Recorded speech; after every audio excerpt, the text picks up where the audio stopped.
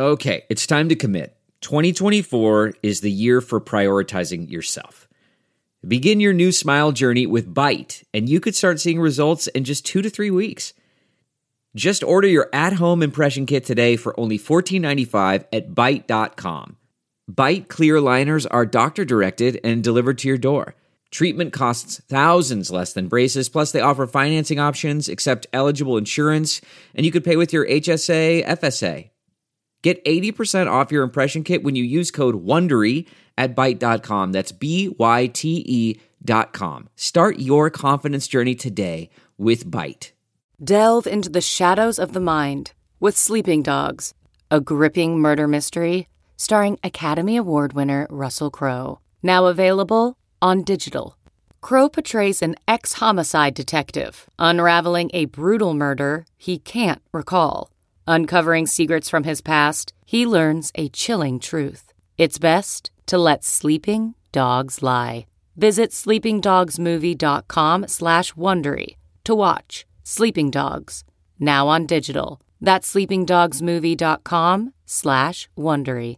This is a strong reminder that the thing that got those institutions interested in the first place, the extreme variability and just the extremes of monetary policy, is every bit as true today as it was a year ago. You have to think that the NIDIGs of the world are working double time to reinforce this perspective with the institutions who are hovering on the edge of a bet. Welcome back to The Breakdown with me, NLW. It's a daily podcast on macro, Bitcoin, and the big picture power shifts remaking our world. The Breakdown is sponsored by Nexo.io and Bitstamp, and produced and distributed by CoinDesk. What's going on, guys? It is Monday, June 14th, and today I'm going to cover a few topics, but if I had to sum up the vibe here at the beginning of the week, it's the bulls trying to mount a comeback. As you've seen over the past few weeks, the mood had turned pretty significantly bearish. People were starting to ask whether we were settling in for a new crypto winter. At the beginning of the week last week, I talked about the inflation and digital gold narrative that had set the overarching framework for the previous year. This was the force that drove new market participants in, fueling the bull market that pushed Bitcoin from 10K all the way to 60K plus.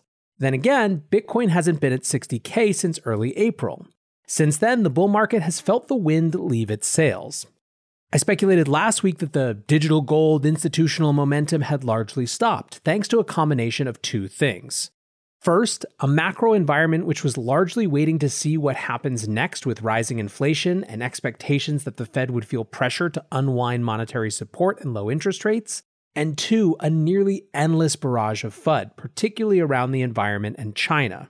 Because of that, I wondered if Bitcoin needed a new macro-driving narrative to bring excitement back to the space. That seemed to happen with the bill in El Salvador to make Bitcoin legal tender. And if you need a sense of that new narrative that started to emerge, go check out Saturday's episode on Bitcoin as economic empowerment. However, just when I was ready to count out the institutional Fed has gone crazy, maybe this Bitcoin thing isn't so crazy, digital gold narrative, here comes Paul Tudor Jones himself, the great monetary inflation thesis writer storming back to re-up the message.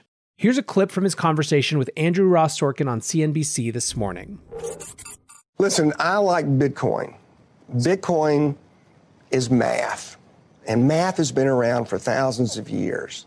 2 plus 2 is going to equal 4, and it will for the next 2,000 years. So I like the idea of investing in something that's reliable, consistent, honest, and 100% certain. So Bitcoin has appealed to me because it's a way for me to invest in certainty, where, again, I look at the difference between the Fed of 2013, the Fed of 2021. I look at the difference between Trump and Biden. Do I want to have faith in that same reliability and consistency of human nature and the linear nature of human nature, which we know is anything but that? You like Bitcoin at these prices? I like Bitcoin. And the only thing that I know for certain is I want to have 5% in gold, 5% in Bitcoin, 5% in cash, 5% in commodities at this point in time. I don't know what I want to do with the other 80%. I want to wait and see what the Fed's going to do, because what they do will have a big impact. A few things to pull out of this.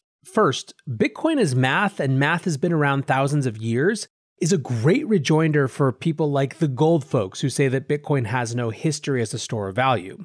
It's also a good, simple line of description for those who are into fundamentals, supply and demand, who might get hooked on the supply side of Bitcoin's story. Second, this is a strong reminder that the thing that got those institutions interested in the first place, the extreme variability and just the extremes of monetary policy, is every bit as true today as it was a year ago. You have to think that the NYDIGs of the world are working double time to reinforce this perspective with the institutions who are hovering on the edge of a bet. There's also something to be said for imitatable allocations. If you cruise around Bitcoin Twitter, you'll find a fair number of people saying, only 5%, clearly you're not orange-pilled all the way. God bless. But think about it from the standpoint of some big institutional allocator. What's more influential? What's more copyable? Saylor taking on another $500 million in debt to buy more Bitcoin, more than 100% of their reserves? Or Paul Tudor Jones saying 5%?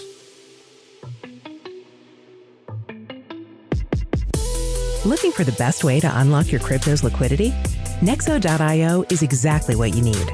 Borrow against your digital assets at just 6.9% APR. Earn passive income with yields of up to 12%. And swap between more than 100 market pairs with the Instant Nexo Exchange.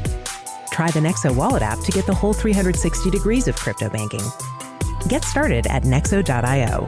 That's Nexo.io to get started today. Secure, regulated, and reliable, Bitstamp is the cryptocurrency exchange of choice for more than 4 million investors and traders worldwide. Since 2011, Bitstamp has been a trailblazer in security, head of the class in personal customer service, and dedicated to making buying crypto fast and easy. Whether you are investing on our desktop platform and mobile app or trading on our speedy APIs, Bitstamp gives you all the tools you need to reach your crypto goals. Visit bitstamp.net to learn more. Bitstamp, for all the ways we crypto. Hey guys, I want to tell you about the A16Z podcast, the go-to place for discussions about innovation and the future, as technology impacts our lives, changing everything from how we live to how we work and play. Produced by Andreessen Horowitz, otherwise known as A16Z, this is a global podcast featuring the top in their field, undiluted by reporting. Featuring expert voices from Vitalik Buterin to Chris Dixon, the A16Z podcast covers the important trends like crypto, everything from DeFi to NFTs before they're trends. The show also features business leaders and entrepreneurs, top industry and academic experts, and up-and-coming fresh voices, as well as early book authors so you get the ideas first. The podcast is a top 10 regular on the charts and is on many best-of lists and has even influenced policymakers in proposing legislation based directly on listening to episodes. If you want to stay on top of tech and the future, be sure to subscribe to the A16Z podcast. Just search for A16Z in your podcast app and subscribe. It's not that Saylor's type of conviction isn't important. We discussed here a few weeks ago how part of what got Paul Tudor Jones in the first place is that 86% of hodlers didn't sell when the market crashed around COVID-19 shutdowns. In fact, that's the argument that he used to Stan Druckenmiller to get him involved. But when it comes to seeing an investment approach that one can take on in their own portfolio or the portfolio of the funds or treasuries they manage, something like a 5% allocation is a whole lot more doable. By the way, for those keeping track, the discussion of what the right percentage hedge is has gone up a lot over the last couple years. Remember Chamath's 1% for Schmuck Insurance? PTJ just 5x'd that. Now, there was one section that many Bitcoiners cringed at. When asked about Bitcoin mining, Jones said that if he were king, he would stop all Bitcoin mining and make everyone figure it out at this supply level. At the same time, he did point out that gold mining consumes more energy, but to be honest, it felt like a canned answer where he had to make nice with environmental concerns. I think that take would be bolstered by the fact that he quickly changed topics back to the Fed without allowing for a follow-up question. Then again, he might have just made his investment thesis in Bitcoin, stopped caring too much about the specifics of network security, and moved on. Either way, I pointed out just as a reminder to always take everyone for their full complexity, lest we lionize and valorize too much. Meanwhile, as all of this was happening, Bitcoin was charging back up over $40,000. Was this driven by Paul Tudor Jones? He might have provided a bit of momentum, but there were other factors that people cited as well. Speaking of lionizing and over-valorizing people, Elon was back yesterday. When Cointelegraph published an article where someone accused him of pumping and dumping, he responded to the tweet saying, "This is inaccurate. Tesla only sold about 10% of holdings to confirm BTC could be liquidated easily without moving the market. When there's confirmation of reasonable, about 50% clean energy usage by miners with positive future trend, Tesla will resume allowing Bitcoin transactions." So, at the risk of giving Elon more airtime, I actually think this is worth noting. In general, people respond to and frankly need simple heuristics. Heuristics being shorthands for how to think about the world around them, particularly in domains that they don't know that much about. Musk, aided by Saylor, have now set up an infrastructure for credible Bitcoin energy reporting as well as a, so far, unofficial target. What I mean by credible in this case is that the one thing the Bitcoin Mining Council participants were clear on was that the only thing they fully agreed to was better reporting standards around energy consumption. Reporting standards that, while starting in North America, could be easily exported or voluntarily adopted by other miners around the world. Get a big enough percentage of hash power, all with voluntary disclosures of energy mix based on shared standards, and all of a sudden we're no longer in a world where energy debates revolve around cherry-picking one study versus another's estimates of the global energy mix. You have the gold standard, pun intended, of information on how much Bitcoin is mined with what type of energy. Slap on top of that a "hey, we did it" number like 50%, and what you're setting up for is a credible clean energy narrative for Bitcoin.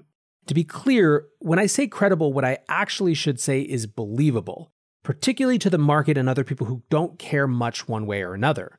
Believability by the middle, not the people who hate Bitcoin no matter what, not the people who love Bitcoin no matter what, is the metric of success, at least in this estimation. Let's keep seeing how it plays out, but I think the approach is getting clearer. Speaking of Michael Saylor, MicroStrategy has just completed another debt sale with which it intends to buy Bitcoin. Originally, it set out to sell $400 million in debt. They ended up selling $500 million, of which they intend to buy Bitcoin with about $488 million. If you're looking for other factors that could be pressuring the market up right now, that's one to watch. Still, to me, Saylor's most interesting tweet of the weekend was about Lebanon. After the latest crash, the Lebanese pound has seen a roughly 90% decrease in its purchasing power since breaking its peg against the dollar a couple years ago. I did a primer on this in April of last year, and it seems like it's about time for an update. In other parts of the market, optimism is growing. Taproot, one of the most significant upgrades to Bitcoin in years, that has implications for privacy, scalability, security, and more, has above the 90% threshold of miners signaling support for it to move into its activation phase. In the wake of El Salvador's moves last week, the president of Tanzania has told her central bank to start preparing for the broader adoption of cryptocurrency in the world, and to look out for opportunities around economic development. Mark Cuban is using blog posts that read like open letters to urge regulators to get behind decentralized finance, which he called, quote, the next great growth engine that this country needs. All in all, kind of a heck of a way to start the week. I'm excited to see what happens next, and I appreciate you hanging out as that happens. Until tomorrow, guys, be safe and take care of each other. Peace. With Chime's secure credit card, you can start improving your credit scores with everyday purchases and regular on-time payments. Get started at Chime.com/build. The Chime Credit Builder Visa Credit Card is issued by Bancorp Bank N.A. or Stride Bank N.A. Members FDIC. Results may vary. See Chime.com for details. Terms and conditions apply. Go to Chime.com/disclosures for details.